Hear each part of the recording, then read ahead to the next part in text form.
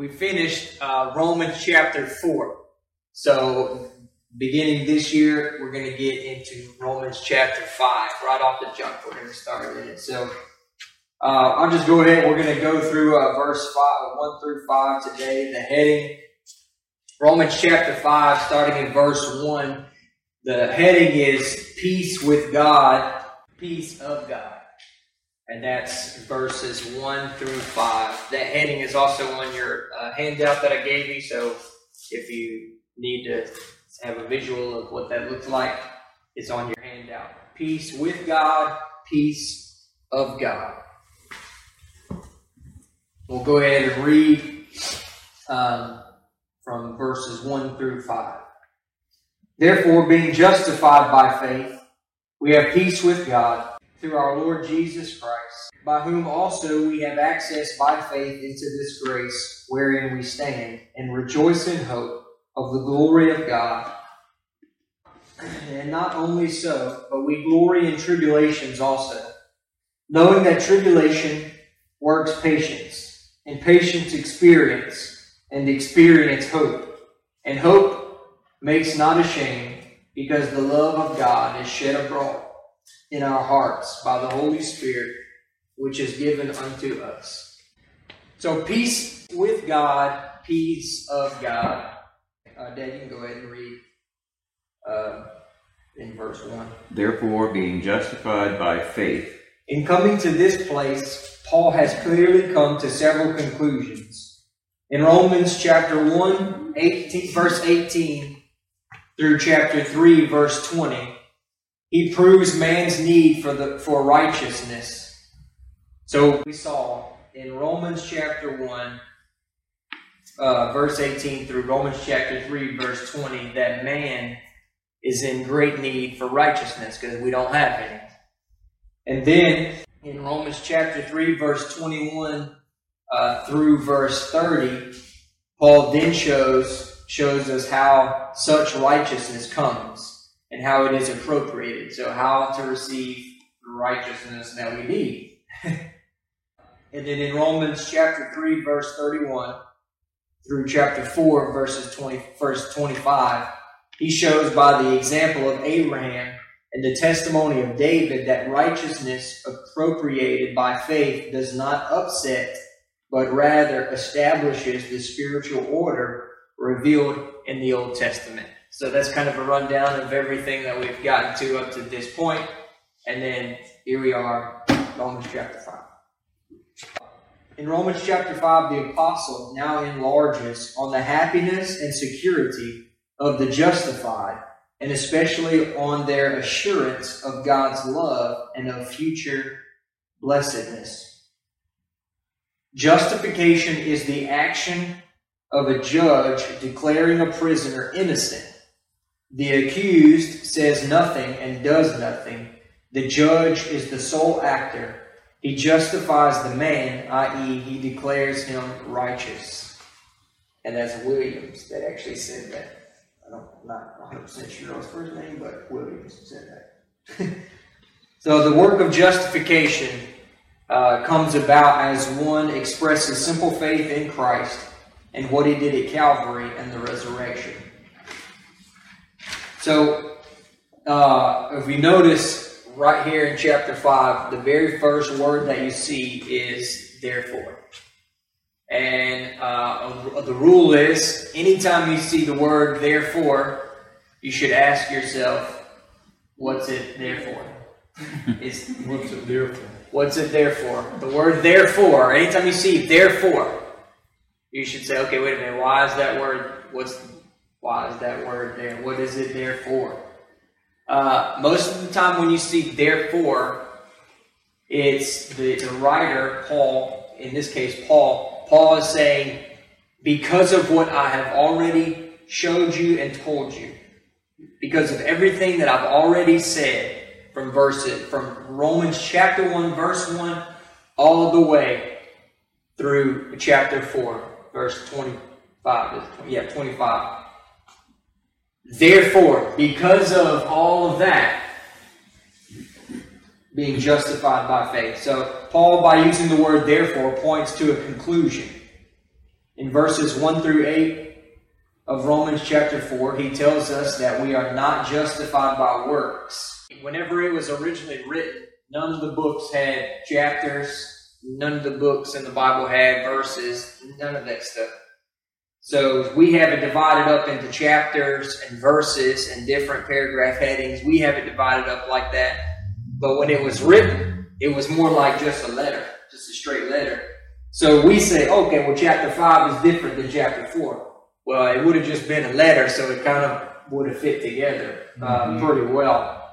So even though we say, all these verses, really, if you can view it as, because sometimes I know I do, if it's a different chapter, okay, we're talking about something different here. But that's not the case. Everything goes together. And that's why when you study or you read, you always have to study and read in context. And that doesn't mean just in the context of that verse, but it also means in the context of the chapter, and then in the context of the book as a whole, and then in the context of the Testament as a whole, and then the Bible as a whole. If you do that, congratulations, you interpret it in context. And that, if we would practice that regularly, you wouldn't have a lot of false doctrine, you wouldn't have a lot of error, because when you just pluck something out and you don't interpret it within the whole of the verse and the chapter and the book and then the Testament and then the Bible, you're gonna misinterpret, you're gonna misunderstand it.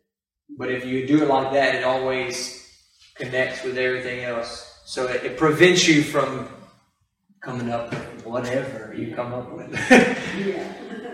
So in verses 1 through 8 of Romans chapter 4, Paul tells us that we are not justified by works. You're not made right with God, and you're not made. That's it. If you're not made right with God based off of what you do or don't do. That's what Paul expressed in verses 1 through 8. And then in verses 9 through 12, he then adds that ordinances, you can't be right with God through ordinances either. And then law obedience in verses 13 through 25. He shows you can't be justified through law obedience either. Mm-hmm. These three things never give peace to the soul. Faith does. So you can set out to have works. Okay, so work. Say I'm going to set out and I'm going to try to live for God by works, good works. Well, no matter how many good works I do, the one thing that I'm never going to have is peace in my heart that says I'm right with God. I won't ever have that. At the end, whether people admit it or not, at the end, when it's time for me to die, the thing that I'm going to wonder is, did I do enough? Right. Yeah. Am I doing enough? Did I do enough good works? Did I feed enough people? Did I help enough people? It's always, did I do enough? You're never going to feel like you did enough. You'll never have peace. And then we take that same thought into ordinances, like church ordinances. Well, you're right with God. What is an ordinance? Baptism would be considered an ordinance, or sacrament, depending on denomination, sacrament ordinances, or similar in the sense of that there are things that communion, church, when we take communion, that's an ordinance. Yeah, stuff like that. So, I'm not, if I set out to, water baptism. If you're water baptized, then you have to be water baptized in order to be right with God. That's an ordinance. That's an ordinance. Water baptism is an church ordinance. Now, it is scriptural, but it isn't scriptural that you have to be water baptized in order to be saved and right with God. You don't get justification from God because you got dunked in water. You get justification by God because you believe in Christ and what He's done for you. Water baptism is just an outward showing of what's already happened on the inside. So, but if you say, by ordinances, I'm going to be right with God based off of ordinances, you will not have peace in your heart. because all somebody has to say is, well, did you do it right? Yeah. Oh my, what do you mean, did I do it right? Well, what formula were you water baptized under? Yeah. Well, I was, and then you don't have any peace. It's got turmoil. You got turmoil like crazy because you have to do it the right way. You gotta have on red. You got to. That's right. You got to have. If you don't have on a red bathing suit when you get water baptized, and because you got to have red because that's a type of the blood of Jesus. Yeah. So you got to have that. That's good. So we're Pentecostals, so we don't wear bathing suits. We don't wear red. That's right. That's of course. There you go. Of course. Why would I? Bring a towel and change it.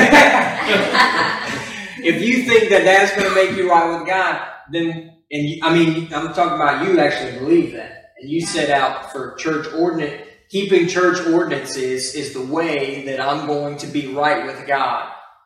Then you're not going to have peace. You won't have peace. It cannot give you peace. You're really giving a good example as to why works and all these and religious activities don't give you the peace of God. Because what he said earlier, that it what's enough, that's the key. What's enough? You'll always have that, did I do enough? Yeah. I've had people concerned that they need to get baptized again, maybe that they didn't do it right, or how many times do I need to take communion? Am I taking it enough?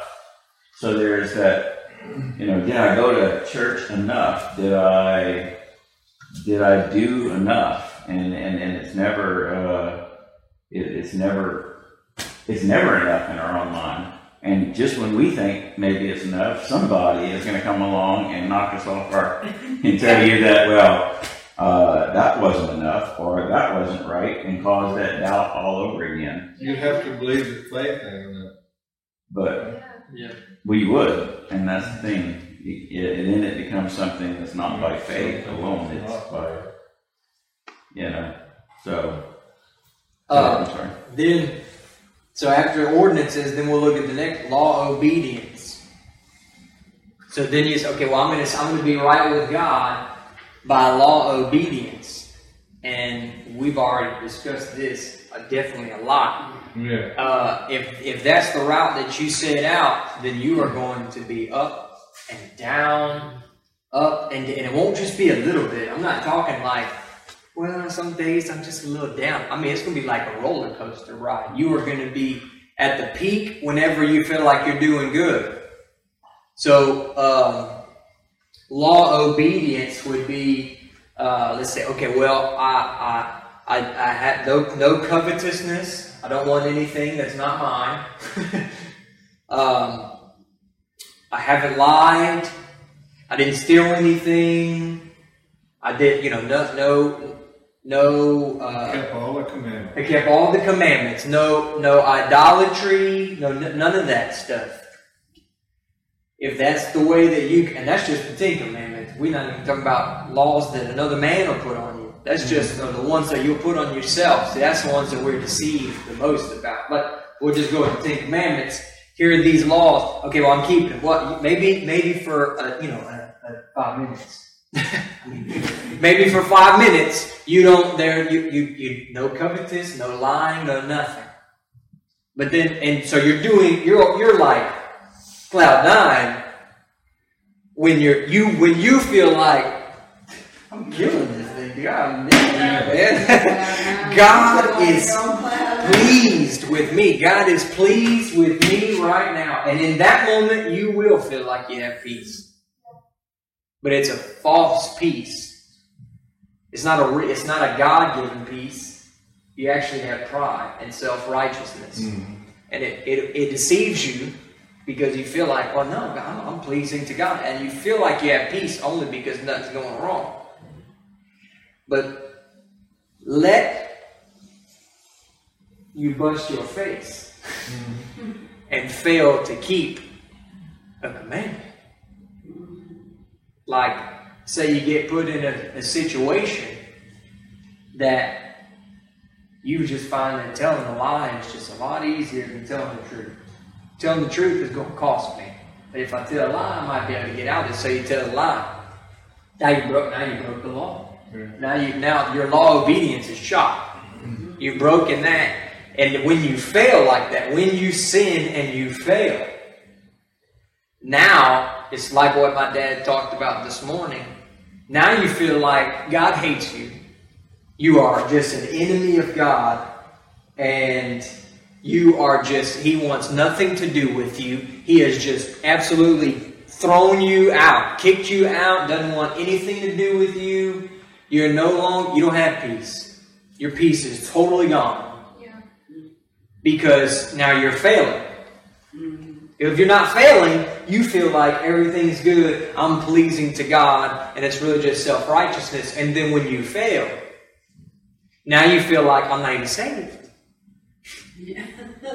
That's it. I'm not even saved. If I die right now, I'm going to hell. If I were to die right now, that's it. I'm not going to make it to heaven because I failed. Because your object of faith is your obedience to law. Your ability to keep. That's really your object of faith. You keeping the law. But if that is your object of faith, you are going, it's like a roller coaster, man. You are going to be up. And when you're doing good, and praise God, I'm going to heaven. This is it. Praise God. God's pleased with me. My Lord. Thank you, Jesus. And other people should be like me. We don't say it, but that's kind of how we act sometimes. Because you feel like you're doing good. If you act for a month, if you got up and you prayed every morning for a month, for an hour in the morning, and then at lunchtime, you spent time in the Word, and then at night you spent 2 hours in prayer. If you did that for a month, you would start feeling it too. You would be like, man, praise God. Praise God. If the Lord comes back right now, I'm going to be in first class on the rapture. First class rapture right here. That's where I'm going to be because I'm doing so good. And really, it's a month. Take a month compared to the whole lifetime, and you ain't done nothing. But to us, because we only live by each moment, it's like, man, dude, I'm killing it right now. Dude, the Lord is so pleased with me. And if you prayed like I did, Pastor, the Lord would be pleased with you too. If you did this. See, that's what you have that a lot in churches. And from the leadership down even. I'm talking about leadership down. Now, there's a difference between exhorting a congregation in something that's beneficial. Like if my dad preaches on prayer. That's a different. He's exhorting the congregation. But the problem that you run into is when it becomes a personal thing. Every morning I get up and I do this, this, and this. And if you do that,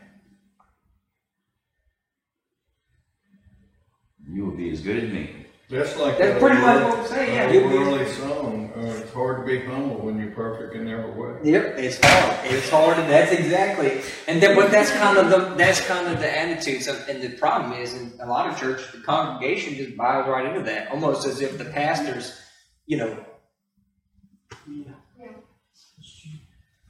Sometimes our answer to other people who are going through stuff is the very thing that we think we're doing well.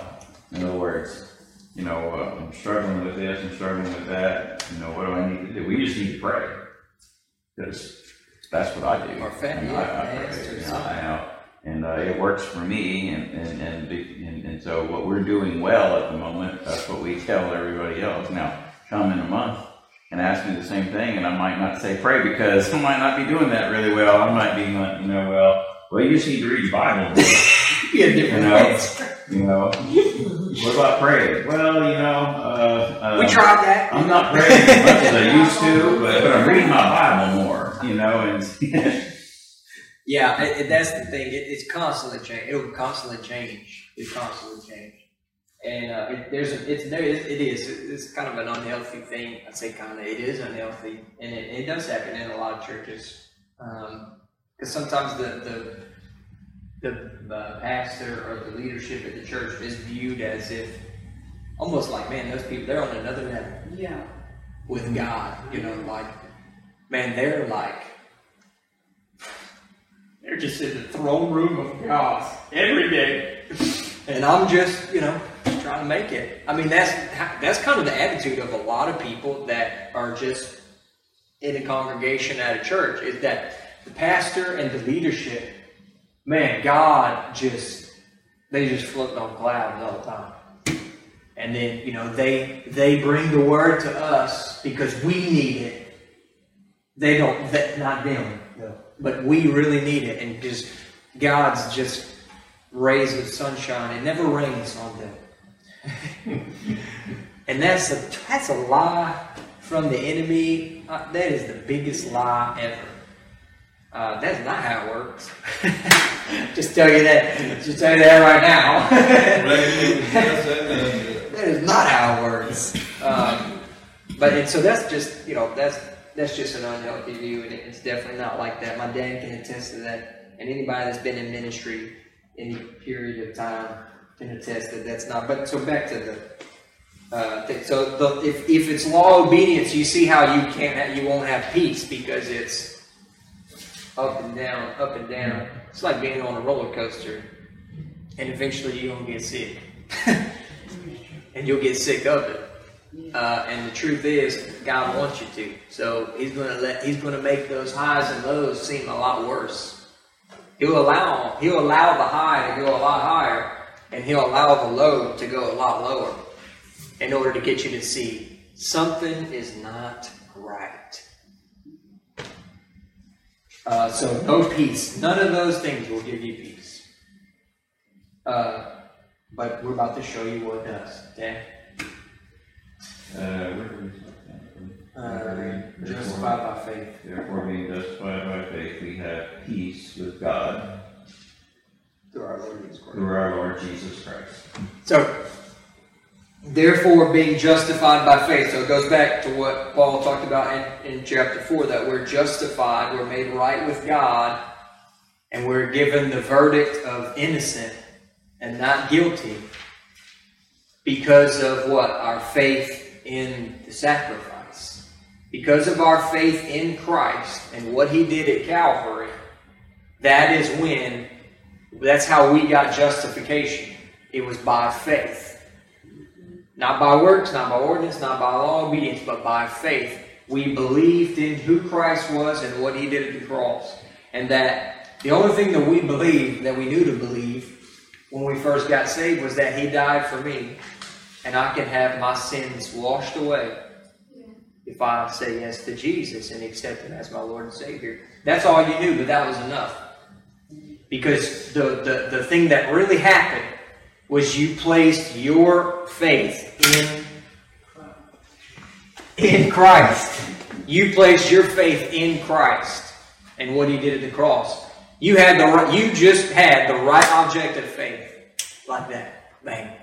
And that's when the Holy Spirit bore witness with you were quickened, you were made alive, you were once dead spiritually, you were dead. But when you believed, when you had the right object of faith, you became alive spiritually. Now you could sense the presence of God. You could feel it. Whereas once before you could not. Now you could feel it. You could sense God. That was the Holy Spirit taking residence up in your heart and life. He now lives there in your heart, in your life. He lives in you. Now that's not the baptism of the Holy Spirit. That's a separate work of grace. But the moving in, you're a new creation. You're now alive spiritually. You can feel the presence of God. And then the Holy Spirit bore witness with your spirit. And basically, on the inside, the Holy Spirit told your spirit, your sins are gone. And you believed Him. Because He took what was of Christ and He showed it to you in your heart. In the Gospel of John, Jesus said, I'm going to go away, and you're going to get another comforter, that is the Holy Spirit. And he said, he will do nothing but take that which is of me and show it to you. The Holy Spirit is going to take what Christ did at Calvary and the benefits of what he did, and he's going to make that real to your heart and your life. That's the job of the Holy Spirit. In Revelation it says, the Spirit, it said the Spirit and the bride say, come. Well, the Spirit, that's the Holy Spirit, says come. Come to what? To Christ and what he did at Calvary. Come to the cross. And the bride, that's the church. We're supposed to be saying the same thing that the Holy Spirit's saying, but yet most of the time we aren't.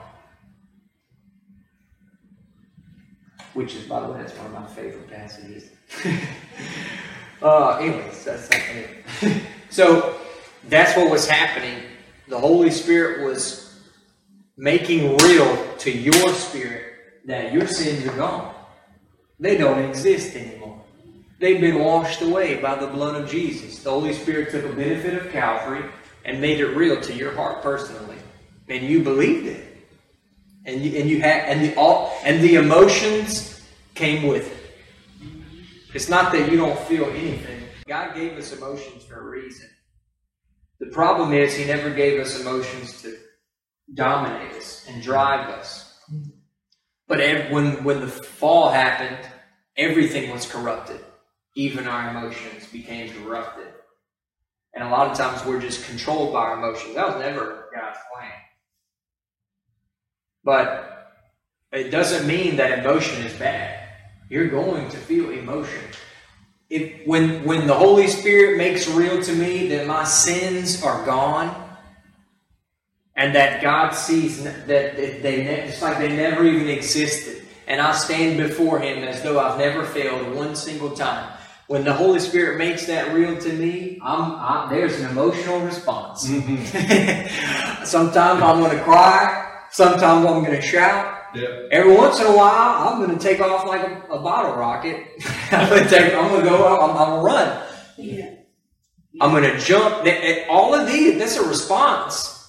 So emotion isn't bad. I don't want you to think that emotion is bad. Emotion is going to come with it. And it should. It should. When it really affects you, emotion will be there. So now, through faith is how we get peace with God. So he said we have peace with God through our Lord Jesus Christ. That's what the scripture says. This points to justifying peace. In other words, a legal standing with God, which does not, and in fact, cannot change. There are two types of peace incumbent upon the believer. Now, these are in your notes, and I would suggest you follow them because there's a lot of information. So there's two types of peace incumbent upon the believer. The first is justifying peace. This is peace with God, and as stated, a legal standing, that which we are currently studying in this verse. So in this verse, Paul's talking about justifying peace. That peace is peace with God, and as stated, a legal standing. And you got that through faith in Christ Jesus. You got that through Christ. Anytime you see in Christ, through Christ, in Him, there's like 50 million different things. All of that means what Jesus did at the cross. It's talking about, that's really what Paul's referring to, the cross. So this is justifying peace. There is an enmity between God and unredeemed man. It is because of unconfessed and unrepented sin, and more particularly, because of the sinner's refusal to accept God's plan of redemption, the blood atonement of Jesus Christ.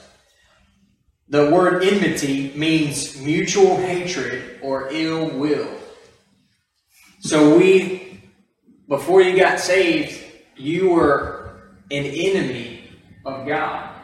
There was enmity between you and God. There was mutual hatred. God was against you, and you didn't want to have anything to do with God. The sinner doesn't want to have anything to do with God, and God is angry with the wicked every day. And you see that in Psalms chapter 7, verse 11. In other words, there is a war going on between God and unredeemed man. However, God feels this enmity more than the sinner, simply because it is God who has been wronged and offended, and not man. As a result of this war, there is no peace between God and the sinner. When the sinner hears the Word of God and is convicted by the Holy Spirit, he is made to feel his wrong against God. Consequently, this is where repentance comes in. And my dad actually talked about that this morning. He said that a lot of he fears that a lot of people, they never really come to Christ. They may come to an altar and say a prayer, but they never really come to Christ and accept Him as Lord and Savior because they never see their need for a Savior. That's like the number one thing that has to happen in order for you to get saved. To see that I need to be saved.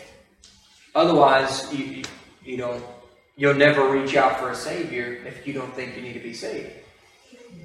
And he's right. That probably happens a whole lot more than what we'd like to think. That it's not really about Jesus. It's more about our own kingdom. And if God will just help me in my kingdom, my little kingdom, building my own kingdom. If God will help me build my kingdom. And right now, in the process of building my kingdom, I kind of messing stuff up and I'm in a bind, so I kind of need some help from God. But then after that's all taken care of, I was never really about Christ or His kingdom. It was still really all about me. And God was basically a glorified bellhop at that moment.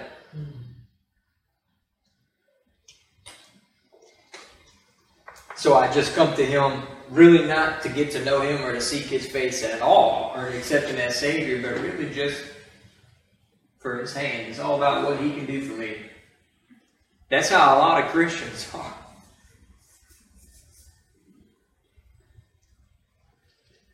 Upon faith by the sinner, all sin is washed away by the blood of Jesus, with the enmity instantly removed. The new believer now has justifying peace, which is a result of justification. This type of peace is abiding and never changes, and is what Paul is speaking about here in this verse. So justifying peace is the peace that you have to know that you are not at war with God anymore. I'm right with God. Justifying peace says, I'm right with God. I'm right with God. I'm not in enmity with God anymore. I don't hate God. I love God now. And God doesn't hate me. I'm right with God now. That's justifying peace. And that happens when you get saved. Justification. The second piece is sanctifying peace. This is the peace of God in the heart. While the first has to do with justification, the second has to do with sanctification. The first is the result of a legal standing. So we have that legal standing with God as innocent. He's declared us innocent as though we've never sinned and never failed one time. That's the legal standing. It is a legal thing. The second, the sanctifying piece, is the result of the work of the Holy Spirit. The first is static and never fluctuates. The verdict that God has decided in His courtroom in heaven is that you are innocent of all charges. As though you've never failed one time. That you are basically, in the eyes of God, perfect. That's a verdict that you get. And guess what? There isn't. Ain't no double jeopardy in heaven either. So if that has been decided, then it's been decided. Yeah. As long as you're in Christ, it's as if you've never sinned. Now that's a little bit harder sometimes when you see in your present life, I am failing. I am failing. And you have to believe by faith that verdict over you is still the same. As long as your faith is in Christ, that verdict over your life is still the same. God still sees it as though you've never failed in Christ. So it's static and it never fluctuates. The second changes almost from hour to hour. Our sanctifying peace seems to change from hour to hour. If we're doing good, we're doing good. If we're doing bad, man, we're doing bad. The first, every Christian has justifying peace. To know that I'm saved. The second, every Christian may have. That means it's not a guarantee. I'll tell you this, the only way to get sanctifying peace is to have the right object of faith. If you don't have your faith in Christ and the cross, you're saved. But you will not have sanctifying peace. You will be miserable. Miserably saved. That's what Brother Bob coined that phrase from at Bible College. He said, you be saved. There are people, they're saved, but miserably saved. Because they're failing and they don't have sanctifying peace. To help kind of understand this a little bit better, I'm going to give you some examples. So an example of justifying peace and sanctifying peace. When Israel was told by Moses to apply the blood to the doorpost, this represented justifying peace. If you apply the blood to the doorpost and you remain in the house, I will pass over you. You apply the blood to the doorpost and you'll be passed over. So they apply the blood to the doorpost, justifying peace. It will not change. Many Israelites that fateful night went to bed and slept well. That's sanctifying peace. That's good. The blood was on the doorpost, and they trusted and believed what God said. Right. He said that if you put if you put the blood on the doorpost, then when the death angel comes, I'll pass over you. Meaning, I'm not going to come in and take your firstborn son. I'm not going to come in and kill the firstborn. I'm going to pass over that household. If the blood is on the doorpost, I'm going to pass over. So if we had, say this would bring it to us right now. If all of a sudden, that's what God said, we need to put the blood on the door, blood of the Lamb, we need to put that on the doorpost, and God, the death angel's coming tonight. He's going to pass by this house. And if we stay in this house and the blood's on the doorpost, he's going to pass over. Now, if you are able to trust God and sleep really well tonight, knowing that the blood's applied, so he's going to pass over. He's going to pass over. Mm-hmm. And nobody's going to die. Then you have sanctifying peace. However, you can imagine that many did not sleep well that night. While they had justifying peace, they did not have sanctifying peace. The blood was on the doorpost, and they had that justification, justifying peace. Because the blood was on the doorpost, God was going to pass by. But they struggled believing and trusting that he was going to pass by. Mm-hmm. Is he really going to pass by? He said that if we put the blood on the doorpost, he would pass by. But as the time gets closer, is he really going to pass by? Or are we going to die?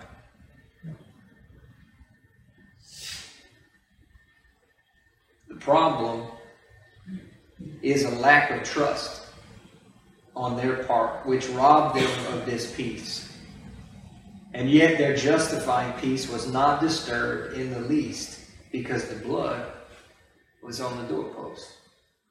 God was always going to pass by because of the blood. The problem was they didn't trust. So because of the lack of trust, they didn't have any sanctifying peace. You kind of see the difference. That's good.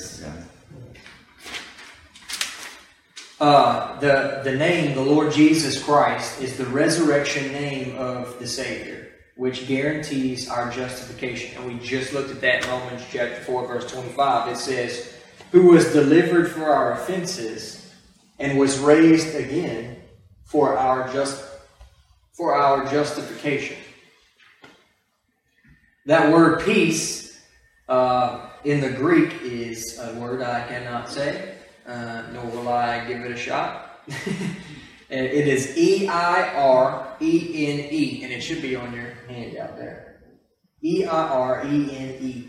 And it means to bind together that which has been separated. So that brings more clarity now to what we're saying. In Christ, remember we were once, each one of us were once at enmity with God. We were at war with God. But in Christ Jesus, we are bound together with God again. That the binding together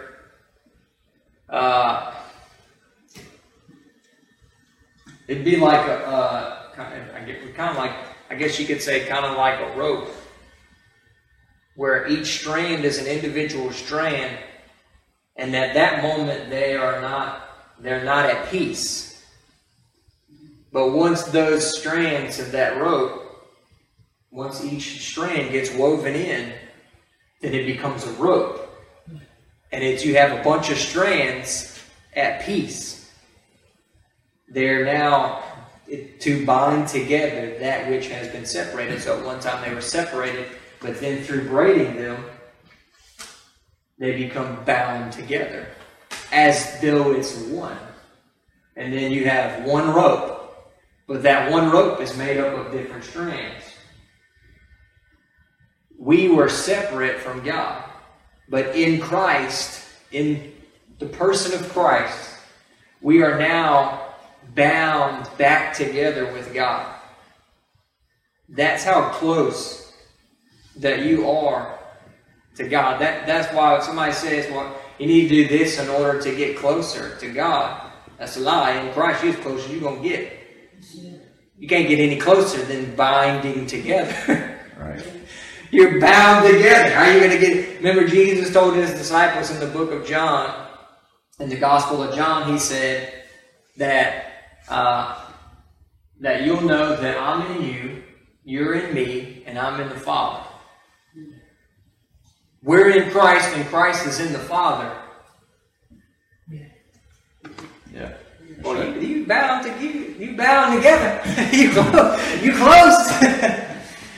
One of the things we talk about being in Christ. That's like one of my professors. He said, it's like the way that you're in Christ right now. You are in the person of Christ. You are in Christ Jesus. He's in heaven, and you are actually in Him. That's why Paul used the word baptism. That you're baptized into Christ, because the whole idea of baptism is that you are submerged into the water. You are fully in the water. The whole idea for us, what he was trying to say was that you are fully in Christ. So much so that when Christ died on the cross, you died. That when Christ was buried, you were buried. When Christ rose the third day and came out of the tomb, guess where you were? He was coming out the tomb with them. Because you are in Christ. When He ascended, guess where you were? You didn't all of a sudden jump out of Christ. You were in Him. So much that His ascension is your ascension. That's why it's guaranteed. It's a guarantee. He's seated at the right hand of the Father. you are in Him. Which means right now, you are seated at the right hand of the Father. That's it. You are in Him. That's where you are right now. What we can see right now is that we are sitting in His home, studying this. But in the eyes of God, we're each seated at the right hand of the Father, as though we've already been glorified. That's why God looks at us and says, "You're perfect. You're perfect." As though you never failed. You're perfect. Now for us, that's like, no way, heck no. You should see every day, come walk with me. Every day you find out I'm not perfect. But that's not how God sees it. Because you're in Christ. You have died.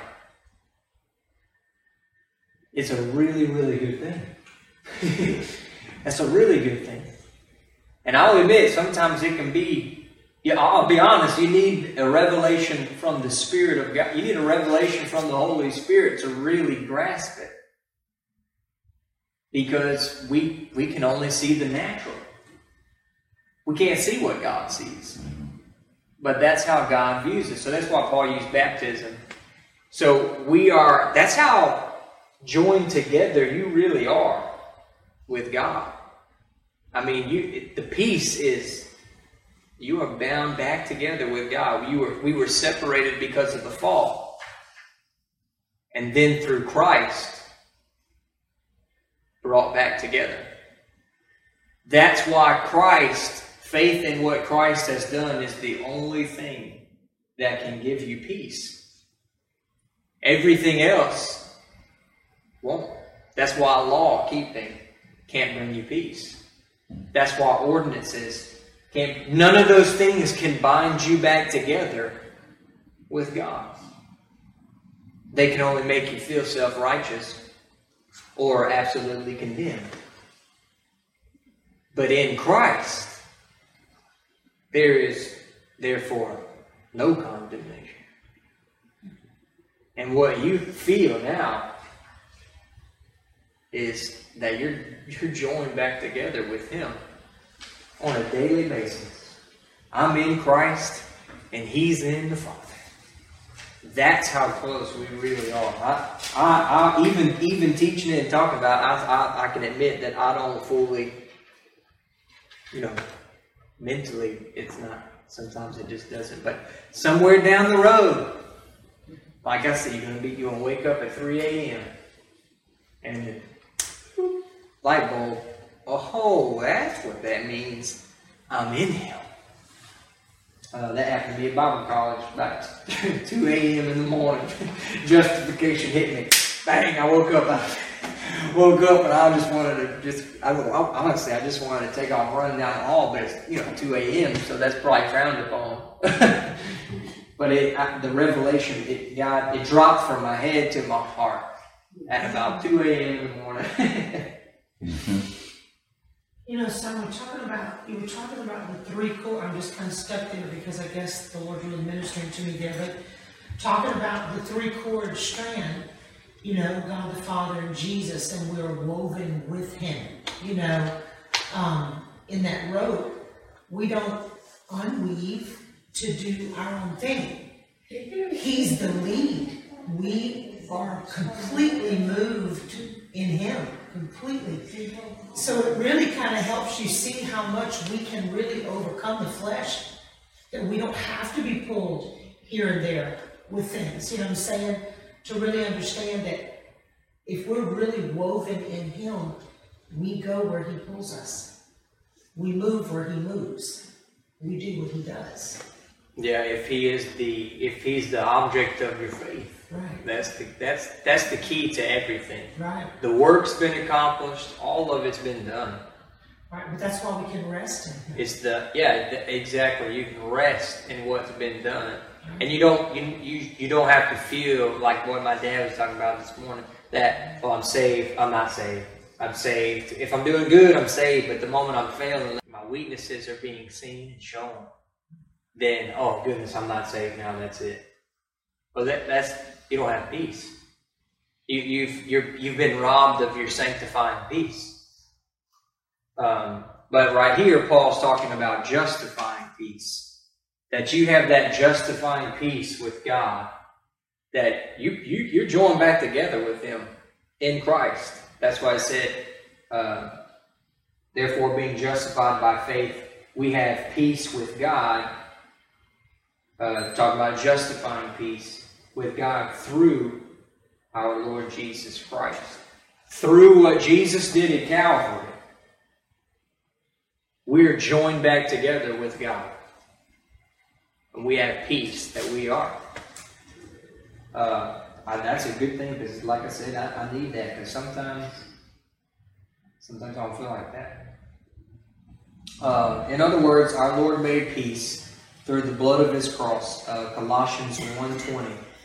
Through His atonement, He binds together again those who by reason of their standing in the first Adam had been separated from God, and who now, through faith in Christ, are bound again to God in their new standing in the last Adam, the Lord Jesus Christ. This is justification. He stands in the presence of God, guiltless and uncondemned and righteous, in a righteousness which God accepts in the Lord Jesus Christ. So you stand right now before the throne of God as though you're perfectly righteous, because it's the righteousness of Christ that you have. And that's what God sees. When He looks at you, if you're in Christ, your faith is in Christ. If you're in Christ, God sees you as though you are Christ. Mm-hmm. He looks at each one of us and sees His Son. Man, God, He doesn't see Tanner. But when He looks at me, He sees Jesus. I don't. And you guys wouldn't see Jesus if you stayed with me for any period of time. But God, when He looks at me, sees Jesus because of my faith. Mm-hmm. That's why it's so important that we look at each other the same way. If God sees our brothers and sisters in Christ that way, then we should too. Instead of seeing their faults and failures and weaknesses. Because we have the same thing. It might not be in the same area, but we have the same thing. We have peace with God because He has justified us by faith. He has declared us innocent. We are no longer at war with God. There is no way possible that we are going to get through verse 5 tonight, which I figured was going to happen. There's actually a lot. As you can tell from the notes, the handout is 5 pages for 5 verses. So there's a lot of definitions, but a lot of information, the two types of peace and everything. Honestly, we probably we'll be done for tonight, but you might find that we might be moving a little bit slower. That's okay. I expected that. Really, chapter 5, 6, 7, 8, these are all vitally important that we really understand. So we might slow down a little bit than what we have been, and that's okay though. Don't worry. We're going to get through this. The Lord's going to help us, but it is important that we see. So I know it's a lot of information, the different types of pieces. Did everybody understand the different types of peace? The truth is, I struggle with sanctifying peace a lot of times because I personally see all my failures. The finished work of Calvary is done. What Jesus did is enough. And man, I'll be honest, when I'm doing good, praise God, the finished work of Calvary is enough. But when I'm failing, often, when I get faced with a situation or circumstance that puts me in a bit of a pressure cooker, and the flesh rises up and I look more like the old man on a daily basis than I do the new man in Christ, I personally I lose that sanctifying peace. It's robbed from me because when I'm failing consistently, I feel like, is it really enough? That doubt and all of that starts to creep in. Part of it's just because you just keep failing. You keep failing, you keep failing, you keep failing, and you know it's wrong, and you don't want to. You have a desire to live for God. You have a desire to do the right thing and not the wrong thing, but you find that you keep doing the wrong thing. And you have that verdict of innocent and not guilty. But as you continue to fail, see, sin is like acid to your faith. It just slowly eats it away.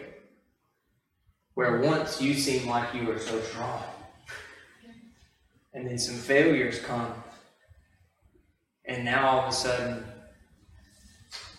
I go from, I know and believe that the finished work of Calvary is enough, and I'm accepted in the beloved, to, man, I pray that it's enough. Because, man, I'm blowing it. I'm blowing it. And I pray and pray that he does see Christ when he looks at me. And he doesn't see me. Because if he saw me, then he could just wipe me off the face of the earth because of sin. Because that's the penalty for sin is death.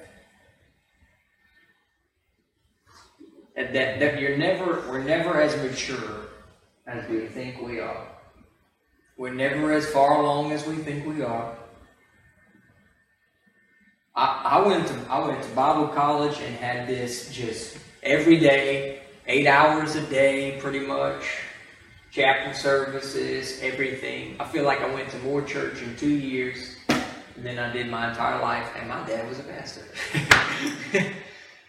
We were just totally just, it was constantly.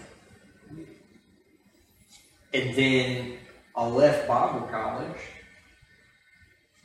and now it's not so much of it's not that much. As much as that. And I find when the failures come down, well, I'm not as far along as I thought I was in this walk of faith. Oh yeah, but brother, you went to 2 years of Bible college and had this drilled into you. Yeah, sure did. Sure did. But when the bullets are flying on the battlefield,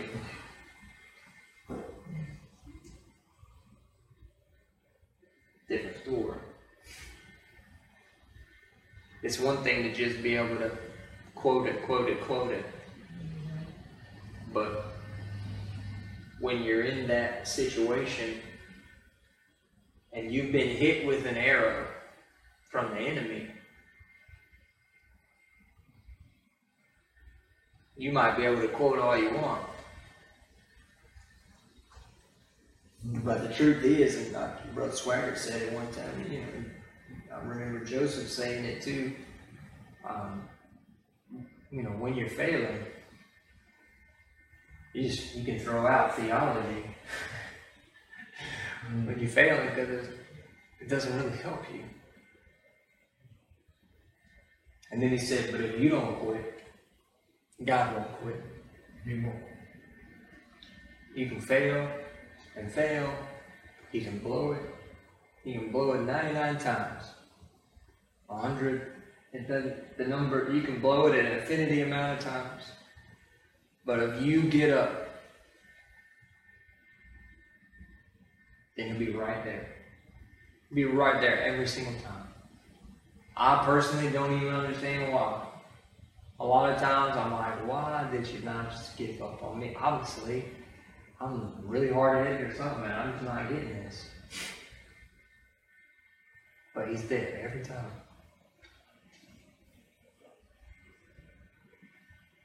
I'm thankful for that. I'm thankful. Amen. But the sanctifying piece, it just, I struggle with that, especially when I'm blowing it. Not every once in a while, I mean consistently blowing it.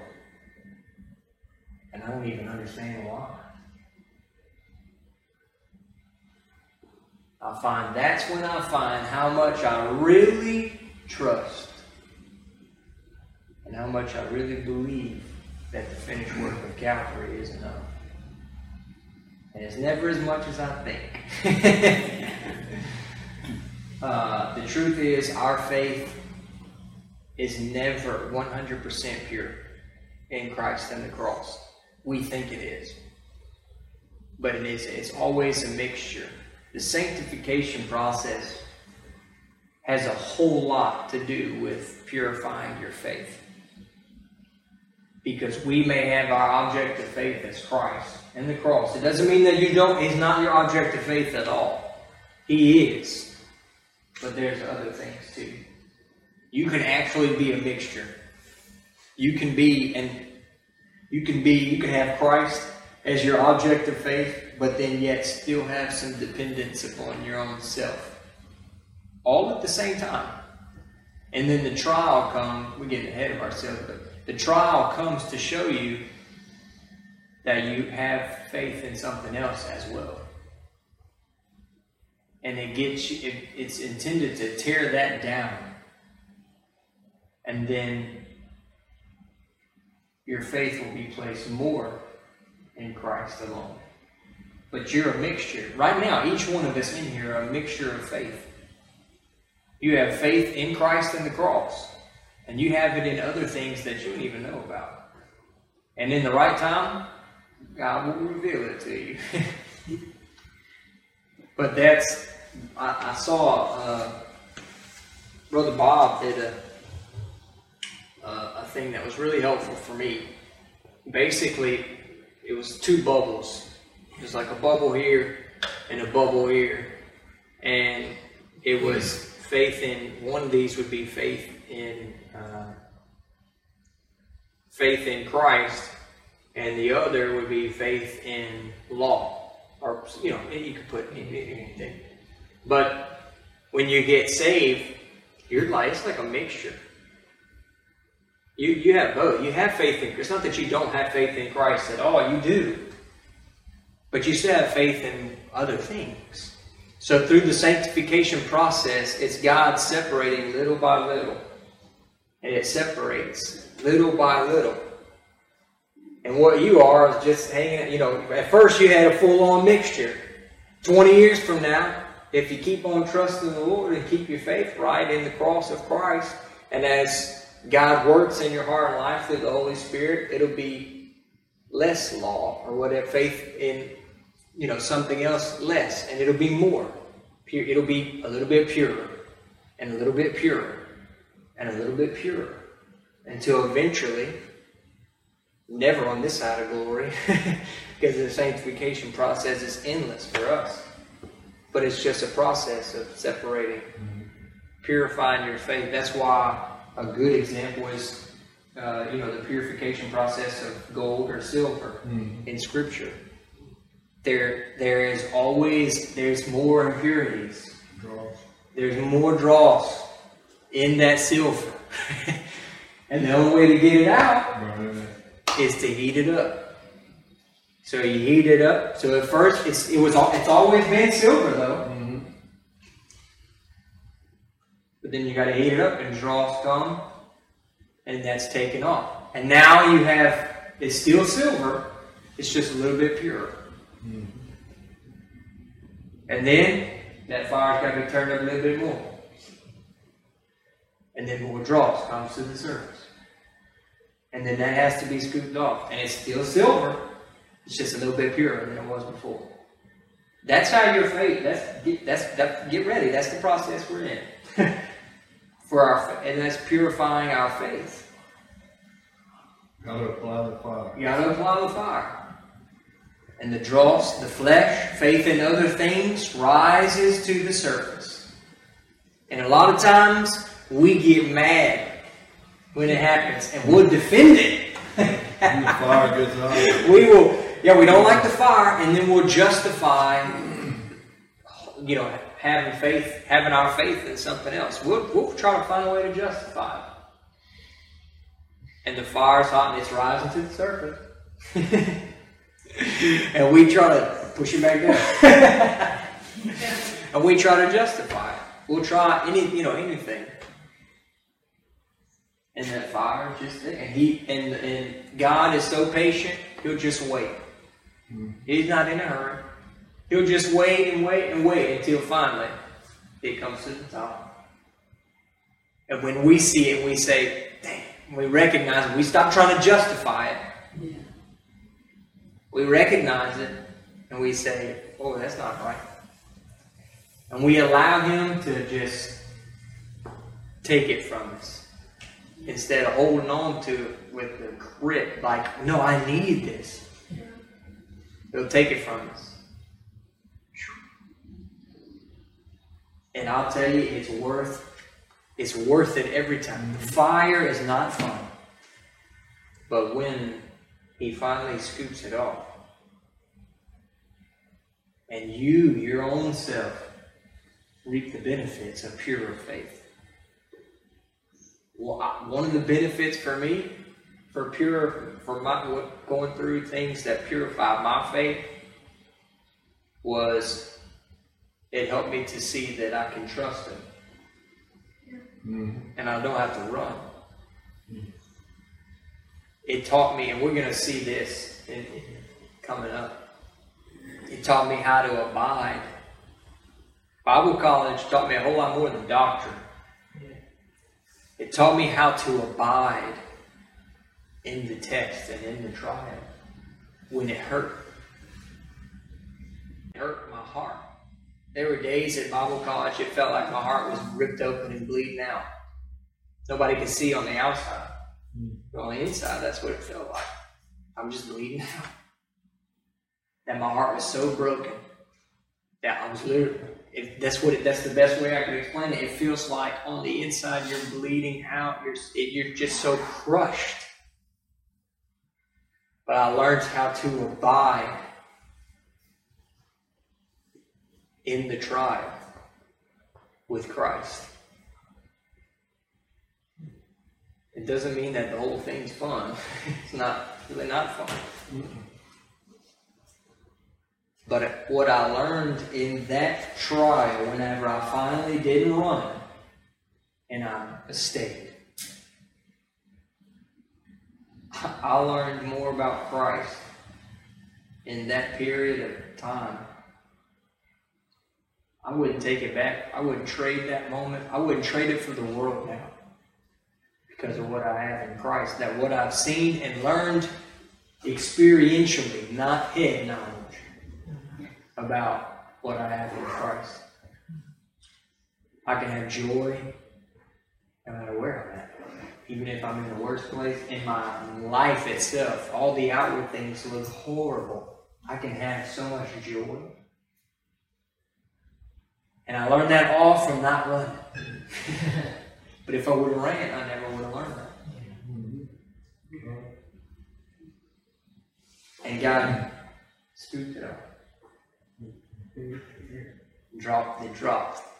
And then, in a sense, what God did was scoop that dross off from my faith.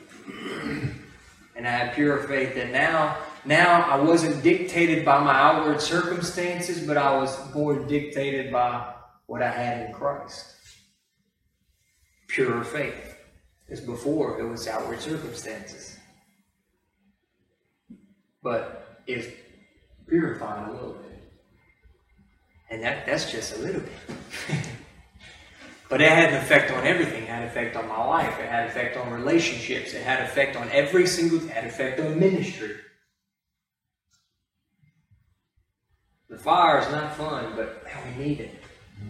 It's beneficial. And we're going to see that coming up. So that's a preview of basically what we got coming up. So, hey, praise God.